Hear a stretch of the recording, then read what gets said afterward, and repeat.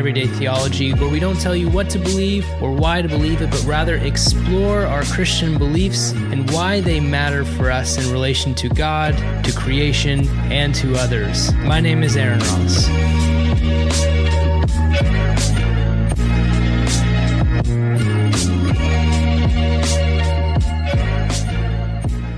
Well, welcome back, everyone, to Everyday Theology. I have with me today a good friend. His name is Tommy Phillips. Thanks for being with me, Tommy. Yeah, good to be here. Tommy, yep. Tommy is pastor of Watermark Church in Tampa, and he is also a recording artist that you can find under his middle name, Preston Phillips. And as well, he's currently writing a book with Scot McKnight, so you know he must be legit if Scot McKnight would be willing to write a book with him. So we'll see. Well, yeah, we'll see. I'm sure it's going to be great. Well, thanks again for being with us. Today, we're going to talk about, I know there's been a lot of discussion on the church and coronavirus and kind of what that means for the church. But I think I want to take it a little bit of a different direction because Watermark is such a unique community. I've been in and around the church for quite some time, and I found that, it's why me and my wife has started attending at Watermark, is because it was just different in a lot of different ways. There's liturgy and kind of like a low liturgy kind of way, and it just seems to be so vastly different. And I think a lot of that comes from your kingdom theology, the way that you actually think about the kingdom of God. So why not start off by letting our listeners know a little bit about you, who you are, how you kind of got into this whole being a pastor thing, and we'll go from there. All right. You'll hear once in a while my kids upstairs banging because we're all under quarantine, so they're here with me. And my dog is probably going to bark at some point, so it'll be okay. All right. I've been the pastor of Watermark since 2006, and it sort of is what was left over of a church that collapsed, and the pastor left, and it's a big long story, and it really doesn't matter for this conversation. But at that time, I had we had a small community of about 30 people, and after the church collapsed, most of us were in bands. I was in a band at the time, and we were writing music and all kinds of stuff, and trying to figure out what it meant to be church after the whole thing collapsed. And so we started studying the book of Acts for a few years, and the church grew, 130, 150, 180, and we survived that 2008 recession, and we'll survive this recession and whatever. So it's just been a journey of figuring out who we are. And over the years, our theology has developed. When you talk about how we're a unique community, I don't think I ever realized that we were a unique community, that we were doing anything different, because I have only ever been to this church since I turned 22. I'm 39 now. And before, I was the worship leader at the church before it collapsed and then sort of relaunched again. This is all I've ever done. So I guess we've developed our own subculture of how we do things, and we've developed a heavy kingdom theology. It sort of shifted in the early days from in the early and mid 2000s, everyone was reformed. It was the cool thing to be the new reform movement, and in the collapse of all that, we all had to rebuild theology. And so my stuff ended up with some mixture of Anglican and Anabaptist theology, heavy on kingdom theology. So that's what we have been really trying to live and focus on for the last, decade has been heavy on the kingdom theology. And we've been really heavy into contextual theology, trying to understand what the Bible meant. I grew up with a theology that basically said, every day you should have a quiet time and you read the Bible, you read a specific passage, and then you ask the question, what does this mean to you? And come to realize over the years that question doesn't matter. It actually might be the most liberal question you could possibly ask the Bible. What does this mean to you? Because it doesn't actually matter what the Bible means to you at all. It matters what it meant to the individuals who were writing these letters in their context, and the individuals or the communities that were receiving these letters, and what it meant in their context. And so that's what we've been trying to understand and grasp at. And since then, I've gotten into academia over the years and been going back to school. I've been studying under McKnight at Northern Seminary for a lot of years, which has been just amazing. One of the greatest experiences of my life. And so, yeah. Well, I think there's something to flesh out there just to kind of maybe interrupt and jump in. But, that kind of phrase, something like, it probably needs to be unpacked a little bit, like what it means to us doesn't matter. I think maybe if you can expound on both that and maybe this idea that when, I grew up, when I first started my undergraduate degree in theology, one of the big conversations that everyone was having was postmodernism. Yeah. Oh, postmodernism is bad. Postmodernism is the devil. If you're a postmodernist, it's not going to go well for you. And it's mainly because you're going to be a relativist, which means that there is no truth, and that, truth is whatever you say it is. If you look at a tree, you can look at the tree and say, well, that tree is actually made from air. It's not actually wood. And then, that's your truth, right? But I think somehow that did kind of sink into our reading of the Bible. Yeah. Where we moved from looking at the biblical text for what it was, and we moved it into a purely, what is it for me? It became relativistic in the way that we read it. And I think that's maybe why you're kind of saying what it means to you doesn't matter, but it does, but it doesn't maybe the same way. If maybe you can expound on that a little bit. I'm not necessarily a postmodernist. I was heavily involved in the emergent church movement years ago. And eventually I asked too many questions to them and pretty much got forced out of the emergent church movement. And the only reason I went there is because I didn't fit in with the evangelical movement. So I spent some time wandering in the wilderness for a while, and we did as a community. And postmodernism I think it was a really important movement in the church because it really deconstructed this idea that like there were these men, always men, these men who had the authority on what all this stuff meant, and somehow it all fit perfectly in the American worldview, and everything that Jesus said just happened to align with their political party. And when you get to it and you realize that like what you are doing and what the early Christians were doing are two absolute different things. And in fact, you wouldn't have fallen on their side. You would have been the enemy of theirs. And postmodernism asked all the right questions and took all the power away from them and gave it back into the hands of the community. Now, some have taken this too far. You have, I followed along with a lot of podcasts over the years. Liturgist would be one example of it, that I feel like they loaded up everybody in a van and said, everybody who was unhappy with the evangelical church, and said, hey, we're unhappy too. Let's go on a journey. And they load them all up in this, I picture it's a VW bus. Of course, they load them all up and they drive out into the desert and ask all these questions, and we're going to go explore everything. And at some point, they didn't want to end up anywhere. They didn't want a destination. And so they all ended up in the desert together, and they look around and like, are you lost in your faith? Yes, I'm lost. Well, I am too, but you're not alone. I'm here with you. And the answer was kind of like, yeah, but you got me lost. You brought me here. Yeah. And we're all here alone and together. And so that all lost its steam too. And people in the last year or so have turned on that. People understand that you can get some semblance of an answer to your questions. It can't be the fully understood answer. Like if I study the resurrection, you can't look at it and definitively say, we know for sure 100% Jesus rose from the dead. But if he didn't, you don't have Christianity. You don't have the rise of the movement. You don't have the witness of the martyrs. There's all kinds of things that you cannot explain without a resurrection. Right. And so while you scientifically can't say, oh, 100% without a doubt, this is what happened, that's out of your grasp. Literally nobody can say that. But we can look at all the evidence of what happened and say, this makes the absolute most sense, and it completes the story. It fits in the mindset of the early Christians with their theology. It fits how, like, even sociology, how religions start. Like, it fits all of it. It answers all the questions in a way that no other answer can. And so it makes the most sense, even though it doesn't make any sense.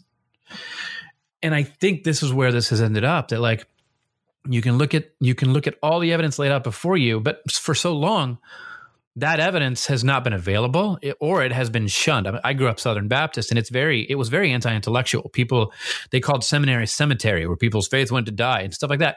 And like, don't go off to college. You're going to study and you're going to learn. You're going to lose your faith. Well, if information destroys your faith probably wasn't worth keeping in the first place. And so let's dive into this. Let's find out whether or not we are actually understand, like the things that we're claiming to believe actually have roots in history and archaeology, whether or not they fit sort of the narratives of the day, whether or not they fit socioeconomically, politically. Do we understand things the way that they were intended to be understood? I mean, and it's not just Christianity that had to reckon with this. I mean, a few years ago, the Mormon Church went through this whole thing where, they realized, all this stuff is fact checkable. And you can't dig up the archaeology that proves that like these people were never here. This never happened. This never happened. And there was this massive falling out one day where 5,000 people, resigned from the church. I listened to this podcast about it on Radiolab not too long ago. It was fascinating. And so it forced the church to like put out some statements like, look, here's what we know. Here's what we don't know. You're going to have to, in the end, make your own decision. Instead of this absolute lording it over everybody. So like Watermark has always been, our church has always been the place. Bring your questions, any question you got. Bring your, honestly, like when we say come as you are, we actually mean it. Like bring your questions. I want you right where you are. And then instead of this top down thing where we're going to have this list and there's going to be this guy up front telling you, here's what you have to believe to belong here. We want to create a space where the Holy Spirit is present and we can help you discern. We can sit with you and help you discern instead of telling you believe or get out. Right. No, instead, like at the book of Acts, like the beginning of it is there's this law, this paper law, and it gets turned into the Spirit guiding you in your heart, and it's removed from the paper. And we've spent the last really 150, 200 years trying to put it back on paper again. Really, I mean, you could argue for most of Christianity, we've been trying to put the law back on paper again and pretending the Spirit isn't here and guiding us at all. Yeah. And so a church should be that place where, no, we're going to sit, instead of like giving you the paper and you can read over the paper, you can agree and join, or you can disagree and not join. We're going to lay out some ancient Christian creeds here. We're going to look at the Nicene Creed, the Apostles' Creed. We're going to sort of attach ourselves to the things that Christianity has always attached itself to, the description of a heavy, like a solid Christology and a good Trinitarian theology. And the rest, we're going to sit and discern together in community. And we're not all going to come to the same answers, but we're going to take communion when we're done, and it's okay. Yeah. And so we cannot become a mega church. It's impossible. That's not how it works. That's not how the church, who is doing this type of like on the ground discernment, that's not how it can actually function. It actually pushes back against that, because the megachurch is the place where it requires, and I don't think megachurches are wrong anyway. That's not my ecclesiology, but the megachurch requires a top-down ecclesiology. There's a guy on stage telling you what to think. Get in line and you can belong. It's the worst place to ever deal with issues of human sexuality, to ever deal with issues of faith and doubt. It is impossible in that setting. And so to what degree then, to kind of pull this back in, but to what degree then do we, look at the biblical text, or at least the way that you envision for Watermark, that it is applicable to people's lives, but maybe just not surface application? The application is going to come out of what we find in the ancient world. What were they dealing with? To what extent are we dealing with this? Right. Like a verse has, every line in the scriptures has a context and a way it was written, and a reason it was written, and a people it was written to. You got to grasp that. If you're reading the book of 2 Peter, you're going to understand that these are people in persecution who are being chased down. And what do you say to a group of people who are under the threat of persecution and death?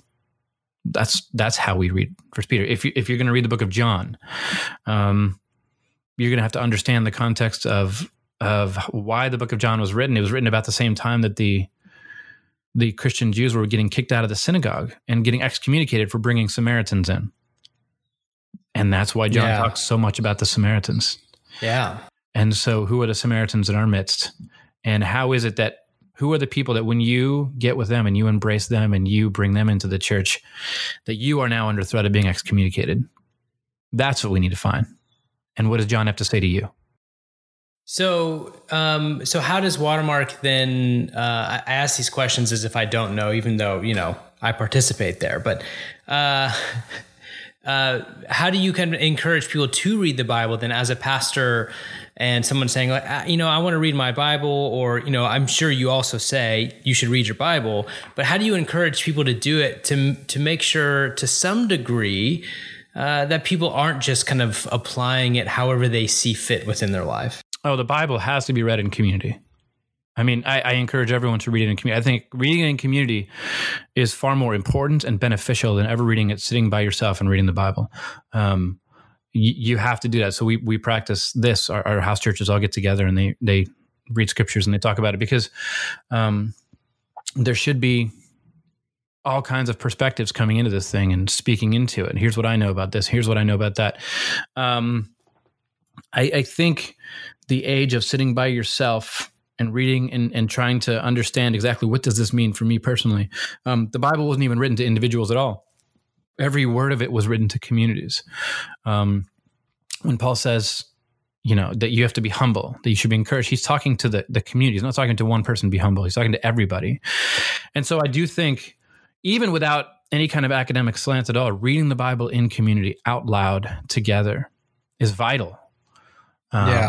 And I read it out loud with my family every morning. And I ask them, what do you hear? Why do you think you would? I ask a lot of questions. Instead of giving meanings, I ask a lot of questions. Why? We're this morning, in our Holy Monday reading, it's Jesus cursing the fig tree.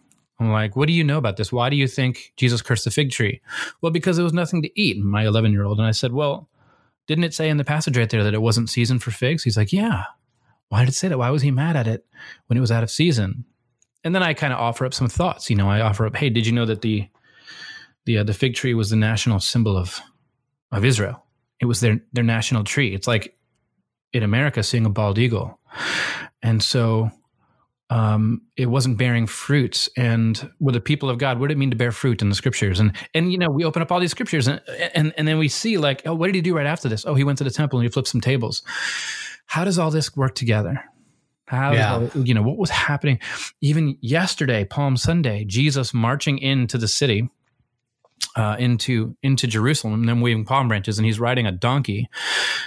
You find a lot more meaning in that when you realize that every single year on that day on the other side of the city, Pilate is marching in with his army, all decked out in gold and bronze and clanking with horses and all.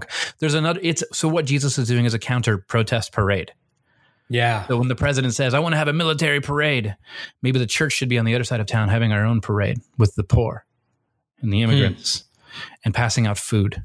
You know what I mean? And collecting money for those who are subversively claiming a new king. That's how the Bible works. Oh, Amazon just threw a package on my porch. It's the little reprieves right now in the COVID-19 era. You're like, oh, something came to the door. This is great. Just gave me a thumbs up and walked on. No, I think that's really helpful. Having a lot of students who take for the first time like a hermeneutics course, and they learn for the first time, there are certain passages that they've read their entire life, and so they've heard their entire life that the reason it was written is antithetical to the way that they believe it. Yeah. And it can be really disorienting for a lot of students at first, because they are kind of loaded now with this kind of reality. Well, I grew up hearing that, the cursing of the fig tree was all about Jesus proclaiming to us as Christians, asking us whether or not there's fruit of God in our lives. Yeah. And it's all about us. It's all about like, are we being, good Christians? to learning about that this symbol was actually Jesus kind of cursing the temple, proclaiming that the temple wasn't having any fruit, that that maybe the modern version of the church, if Jesus did it today, was bearing no fruit, and then he goes in and he shows that it's bearing no fruit, and it becomes a communal crossing thing. the border into America with an American flag and then burning it upon stepping into the borders of America. Gosh, what he's doing is incredibly political and subversive. And he does the same thing to Rome. He's not like, I'm taking sides here. He's like, this is all got to go. And that's the root of kingdom theology, is that like, because people, okay, and this is kind of a soapbox I always get on, is people talk about the kingdom of God. And you ask them, do me a favor, define the kingdom of God. And they're like, well, it's heaven. It's where Jesus is. It's where we go after we die. This is the biggest problem with our theology. That is not the kingdom of God. A kingdom. What is a kingdom? A kingdom, I always remind my people, and I did yesterday in my sermon too, it consists of four things. There's a king, there's citizens, there's land, and there are laws. These four things make a kingdom. Okay. Christianity is a kingdom. We have a king. It is Jesus Christ. It was the ascension that made him king. We like to think of the ascension as him flying away and allowing us to govern ourselves. No. That was him turning around and sitting on the throne of the universe. There are citizens. That is us, those who have allegiance and faith, and that's a point of contention between here and there, you and I, once in a while. But like, but belief that you mean we don't always agree? No, it's true. That's our community. That faith is like, it is. I mean, I think we would agree that like it is absolutely at least trust in our King, that like this is the way forward. Yeah. And that his way is right. So the citizens are those who have faith and trust in Jesus, in Christ, that he is our King. The land is no longer just Israel. It is the entire world. The earth is his footstool once again. And then these laws, it's not these pieces of paper. There's no constitution. It is the Spirit of God. We can follow that Spirit as written on our hearts. And if you want a physical representation of it, if you need to read some words, Matthew 5-7 is a great thing to look at, to say what it looks like to live by that law.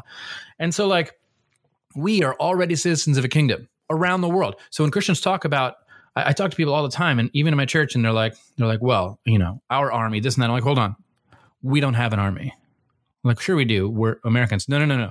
We don't have an army. Like America has an army, but we are citizens of the kingdom of God.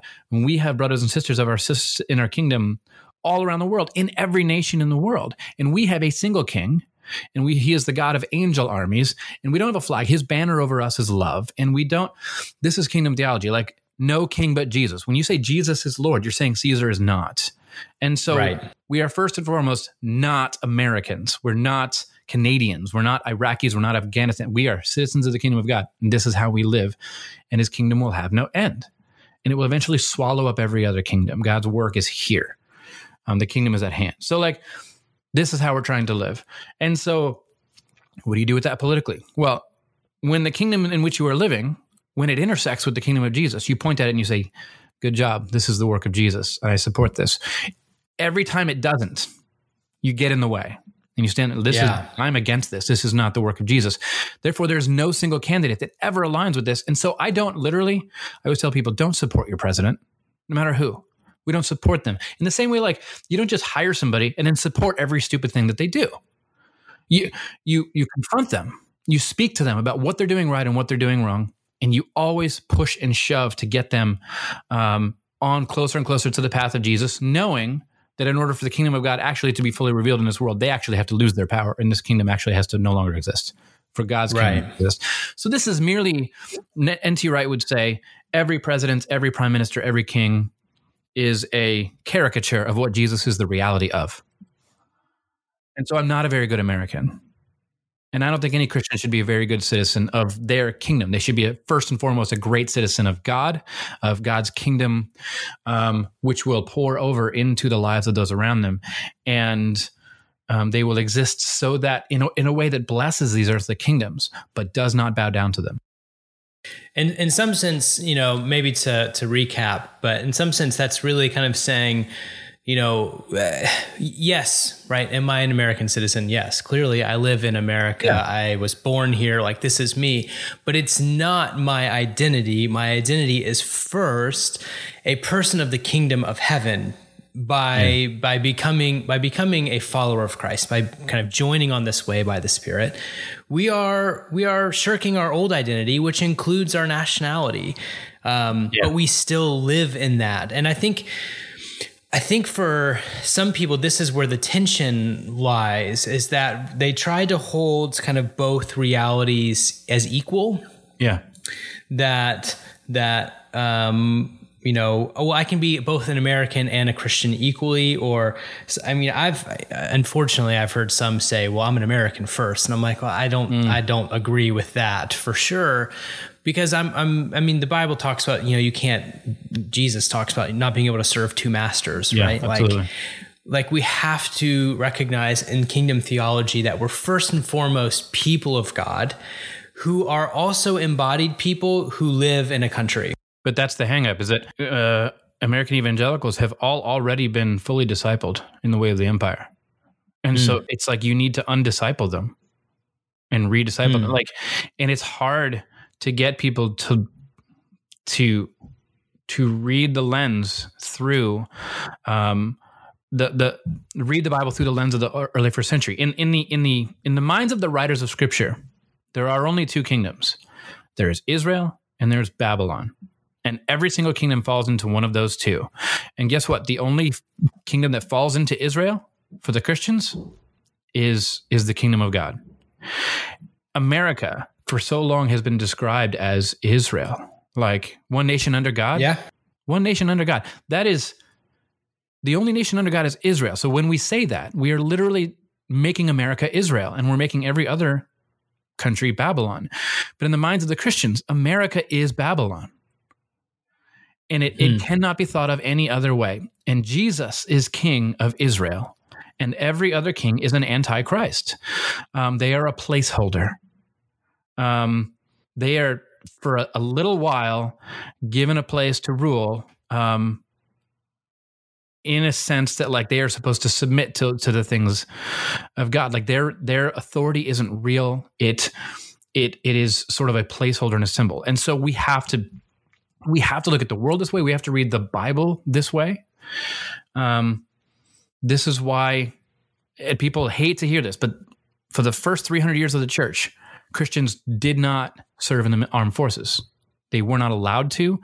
We have the writings of Hippolytus who said, no, you literally can't be baptized in the church if you serve in the military. But today we think it's a more godly trait to serve in the military than it is to not serve in the military, because America represents Israel. And in the minds of the early Christians, it did not. And I'm not saying I don't let people, like there's plenty of people in my church who serve in the military. But the reason you couldn't serve in the military is because they were the early Christians didn't recognize any of these kings, and destroying the image of God in any way was outside of their authority. They would not. Tertullian says when Jesus disarmed Peter, he disarmed every Christian. It is unfathomable to us that this is how we could possibly exist in the world, because we have been fully 100% discipled in the ways of Jesus. In the ways of America. And I think that's definitely, I can recognize that, and I think you know this as well, right? That's definitely, something that is going to kind of berate some people or, immediately kind of push people back. Of course. And I think that's because, the vision that, I know growing up, I was very much, we would go to chapel, because I went to a private Christian school, and you would say the Pledge of Allegiance and to America and the Pledge of Allegiance to the Christian flag, as if they were kind of like together in the same. Literally, like the opposite, what Jesus talked about, how this doesn't go together. Allegiance. And it kind of is interesting, I think, in trying to process that for some people. And it's not to belittle or to berate or to make light of, either being an American or living in whatever country. And it's in some sense, it's not actually making that less. It's just putting being a part of the kingdom of God in its proper place. Yeah. Which is above that. And this is not a conservative/liberal thing at all. Like, conservatives have their own definition of kingdom. Liberals have their definition. If you ask a liberal, what is the kingdom of God? Like, what is kingdom work? They say social justice. No, kingdom work is not social justice. Kingdom work is the work that Christians are doing to further further establish the kingdom of Jesus Christ. Right. That's what it is. It literally is done by Christians to serve the establishment of the church, which is the earthly representation of the kingdom. So everyone wants to look at it as, on one side, the liberals look at it and they say, well, that's incredibly conservative and difficult. And conservatives say, well, that's liberal. You're anti this and that. Jesus was very, very much didn't fit in any of these camps. He didn't fit in even the Jewish temple camp or the Roman camp, and he condemned both sides. Yeah. He's his own king. And until we can pry our minds away from the colonial earthly kingdom establishment things and realize our brothers and sisters on the other side of the world don't have their armies and we don't have our armies that are fighting each other. They are citizens of the same kingdom that serve the same king in the same land of God, which is the entire world. Yeah. And this is the only way we can establish this thing, is when we see these people whom the empire is telling you they're your enemy, and Jesus is telling you they're your brother. Yeah. It's interesting. It's interesting. Maybe to kind of make this into an everyday example.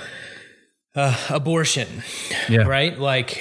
Christians, we're against abortion. We're for the most part, we're pro-life in the sense of we are pro-birth, right? Yeah, the early Christians were very much against abortion, and they would take all the unwanted babies that were being killed even after birth. They would gather them all up and raise them. Yeah. And so we can recognize as Christians that there is something that's more beautiful. There's a better way than abortion, that we've got to work against this reality of letting babies die, right? Mm-hmm. At least it's kind of put into a common vernacular. Absolutely. So we can push back against America sometimes. And we go, ooh, this is unjust. This is ungodly. We have to push it back. Caesar something that belongs to God.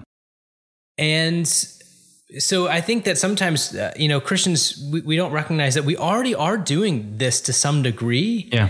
And I think the vision that you're putting forward is that it's not just that we need to do it in one or two areas. It's that we need to actually first recognize where we are as people of the kingdom of God, mm-hmm. and push back against anything and everything that isn't a part of that kingdom. Yeah. People always ask me, how do I make rules and morals and blah, blah, blah. We support, here's it's very simple. We do not prop up anything that will exist once the kingdom of God is fully established. If it doesn't exist in that future kingdom, I will not prop it up here. I will not help support it here. And so this is sort of this universal truth you can sort of look at and apply everywhere. I mean, we love to talk about abortion, but it's sort of like if we're talking about not rendering to Caesar the things that belong to God, we're talking about the image of God imprinted on human beings. And so how can we kill also inmates? How can we support capital punishment? How can Christians support war? And here's the thing. The Anabaptists, this is not, again, liberal new theology. This is ancient theology. The Anabaptists have been around for centuries. And they are the ones that have always held this theology down through the ages. I think it is the future of where the church is going. I think it has to be. I think after what we see now looking around us, people in cahoots with the government and taking part in everything. If you, in my eyes, if you are supporting an earthly ruler, then you are also yourself sort of holding hands with whatever they are doing, whatever they're taking part in. And so I refuse. Jesus is my king. Amen. I think this is where, and I know you have some thoughts on this. I'm excited to hear what it is. I think this is where the struggle for a lot of people come from with Romans 13. Oh yeah. Is we have this passage from Paul that talks about obeying the leaders that are above us because they're placed there by God. Mm-hmm.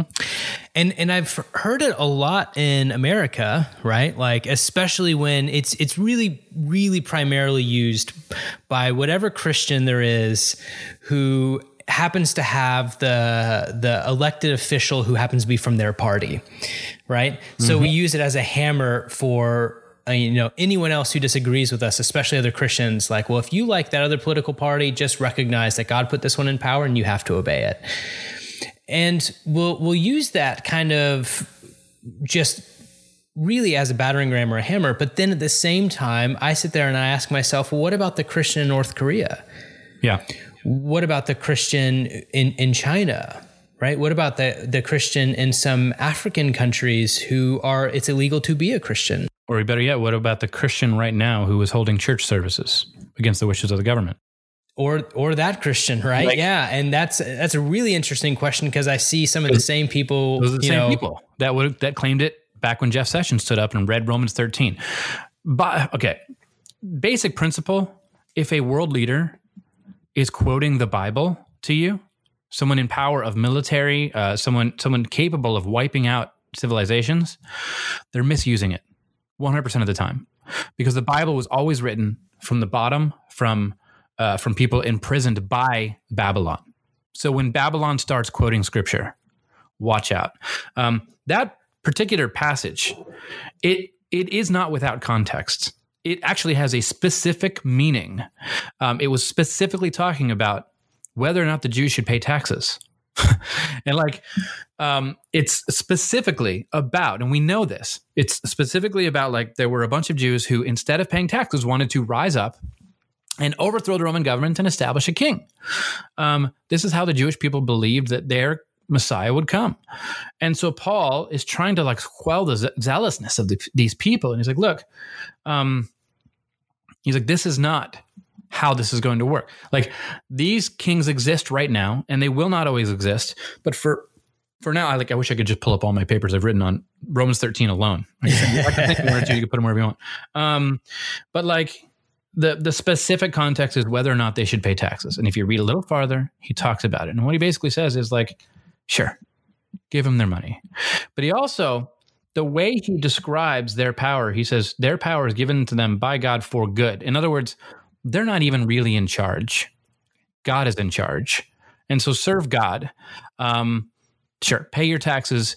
The only other thing you can do is sort of stand up and get slaughtered. What you're saying is like, you're willing to hold on to your money for your life, and it's sort of like what a lot of people are doing today. I think this today, when these churches are meeting in the midst of this thing, which endangers the lives of their entire communities. There's a church 5 minutes from my house right now that last Sunday the pastor got arrested for gathering over like 1,500 people for a church service.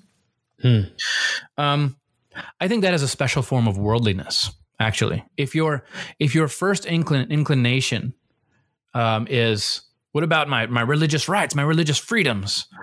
That's American speaking. That's not the kingdom of God speaking. There is nothing in the Bible about your religious freedom and your religious rights. These are American given things. These really are not, despite what the American Constitution says, these are not given by God. The Christians knew they were going to worship God in the face of persecution. But they also quoted Jesus and the fact that the greatest law is love. And so if the most loving thing we can do right now to serve these people, to keep them alive, is for us not to gather and just simply go online. Like, that is the most loving thing we can do right now. That is the godly thing to do. But to stand up first and foremost and say, my religious freedoms, I will do what I must do to protect my religious rights. That is specifically Americans speaking. Yeah. That is worldliness. That is, you have conformed to the patterns of this world in which you live. Yeah. The pattern of heaven is love. It's interesting. A really big article, I mean, it became really big as of late for the church, has something to do with kind of like a little bit about this situation, but it's actually a historical document. And it's not to kind of give it away too much because we'll be having a podcast and I'm not sure if it's going to come before or after this, sometime in the timeline of our releasing of podcasts. Yeah.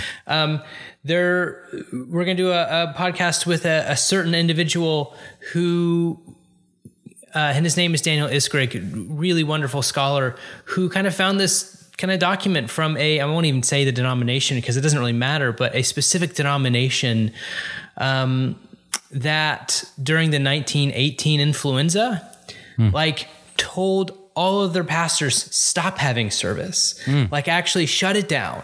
Like this isn't okay.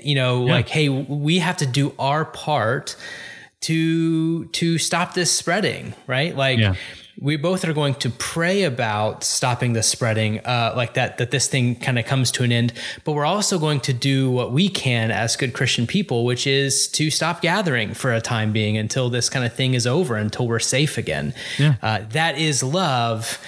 And it's kind of odds that, people will often use that phrase, those who don't study history are doomed to repeat it. Yeah. Well, also those who don't study history also fail to remember the good things from history.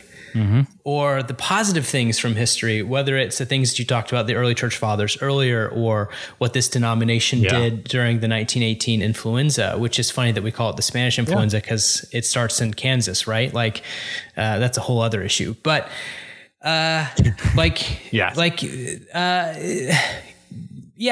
you were saying, right? Like Paul is kind of giving in this Romans passage, this contentious relationship with the empire, right? In one verse in Romans already, he had said, confess with your mouth that Jesus is Lord, which is against the Roman Empire, which is quite specifically breaking the law to do what a Christian is supposed to do. Yeah. And then he turns around and says, obey the leaders, obey the government, obey, the people who've been put ahead of you by God, as if to say, hey, there are some things that we need to push back against, and there are some things that it doesn't matter.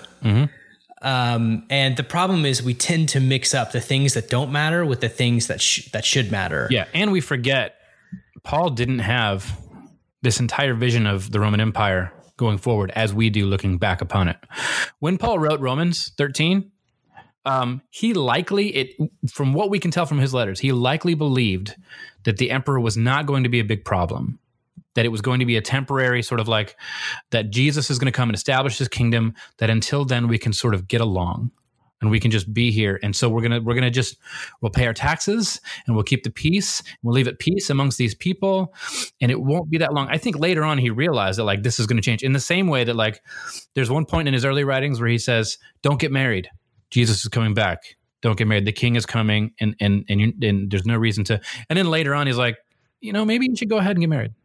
Like Paul is moving along with us through church history. And he's sort of responding to what he knows about Jesus on the fly.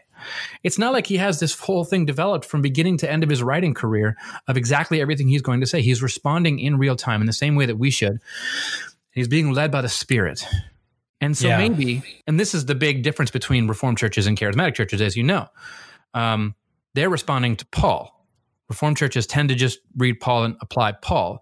Charismatic churches tend to respond to the Spirit and discern. And that's a totally different way of doing church. And I tend to fall into the latter. Like I think we should be following the Spirit in real time. I mean, people are always today, like you were saying, they are shocked when they read the writings of the early church fathers. Yeah. Very few evangelicals have ever read them. Very few of them understand the extent to which they were willing to suffer to not take part in the evils of the empire around them. People do not understand the extent to which they were a unique people in the world. They had their own sort of system of government. They would come together and hold little legal trials. They would come together and they would discern communally about marriages and about purchases and finances and all kinds of stuff. They were a surrogate government, a surrogate family. They were their own mini kingdom in this world. And at some point, the emperor becomes a Christian. And it's sort of, you can look at them and you can look at their writings and they're like, they don't know what to do. You're like, oh, shoot. Is this good? Is this bad? And I think history is meant to tell this tale. Is this good or is this bad? And I think we found that it's probably bad. That the emperor that I guess it could be good if the emperor somehow rises to power and actually understands and follows Jesus as king instead of leading himself as king. But I don't think it's possible in this world. I think it's possible in the church. I think maybe that's what the presbytery is supposed to represent, the gathering of elders who are following the leading of the Spirit together. So I don't know. I don't know where to land that plane. Well, no, I think this has been, definitely for some going to be a provocative thought process, right? Good. And I think for some, it's going to be not going too far. For some, it's kind of one of the things that, everyday theology is about. Just because we have a podcast about something, of course, doesn't mean that I necessarily agree with it. As we've already talked about, you and I, Tommy, we will sit down and get some coffee and then just argue about certain. Sometimes I think I'm a little too Pentecostal for you. Sure. I didn't grow up Pentecostal at all. So a lot of the things that people say is new, and I'm oftentimes intrigued by it. Over the years, studying under McKnight, he's not Pentecostal, but he's awakened a bit of that charismatic theology in me, for sure. Well, amen. So glad. But it's the point, right? Like we can have like these conversations, and hopefully through them and pushing and pulling a little bit, we get closer to this reality of who God is through discussion and not through angrily pushing back at one another or, yelling or screaming, but just saying, hey, that's something to chew on. And I think we all, especially as we're all quarantined and sitting in our homes and trying to kind of engage still our minds, I think it's beautiful to have something that we can sit and chew and say, to what way, and maybe a good question to end this is not even to respond, but just a good question to end, to say, in what way have we superseded the kingdoms, whichever one that we live in, whether it's America or a kingdom of Asia or, in Africa, wherever it is, continents versus, America. Well, I don't know why I do that, but I do. What way have we superseded those kingdoms over the kingdom of God? And what places do we need to actually put the kingdom of God back on top? Yeah. And be willing to push back on our own governments when it's failing to live up to the kingdom of God, and at the same time recognizing that our governments were never meant to be the kingdom of God either. Yep. And I think that's a tension that for some can be a struggle. Yeah, I think there's common ground all Christians can agree upon with kingdom theology, mainly that like these earthly kingdoms won't last forever, and the kingdom of God will. That alone should be a bit of a compass in our minds. Yeah. Like every one of these kingdoms will fail and fall away and are not meant to last forever. They are not the pinnacle of anything. They are merely steps on the way to the kingdom of God. Yeah. And that's especially as a Pentecostal, that's what I kept growing up hearing, right? Yeah. We're looking for this kingdom that is now, but not yet. This kingdom that's coming in the future, but still not here. Mm-hmm. And that's the kingdom that we're a part of. I always used to hear as a kid, we're not part of this world, which I don't necessarily agree with. I think that we're embodied beings, that there is something that we do here. Yeah. And that there's a point here, resurrection happens here. But there was a mindset of like, what we're kind of striving after is greater than what our kingdoms here on earth can actually give us or are about.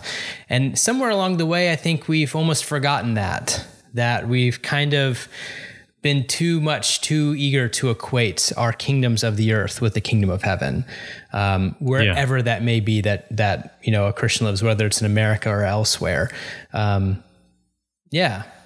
Hey, Tommy, thanks so much for being with us. Yeah, man. Anytime. Loved it. Hopefully I'll get to actually see you soon, not online and church service online, but hopefully actually get to, hang out again soon. Yeah. Tell our listeners, if they want to connect with you or kind of hear more about what you've got to say or even your music, let people know where they can find you. Yeah. So if you want to hear sermons, everything is on our weekly sermon podcast at watermarktampa.com. There's links there. It's iTunes and everything.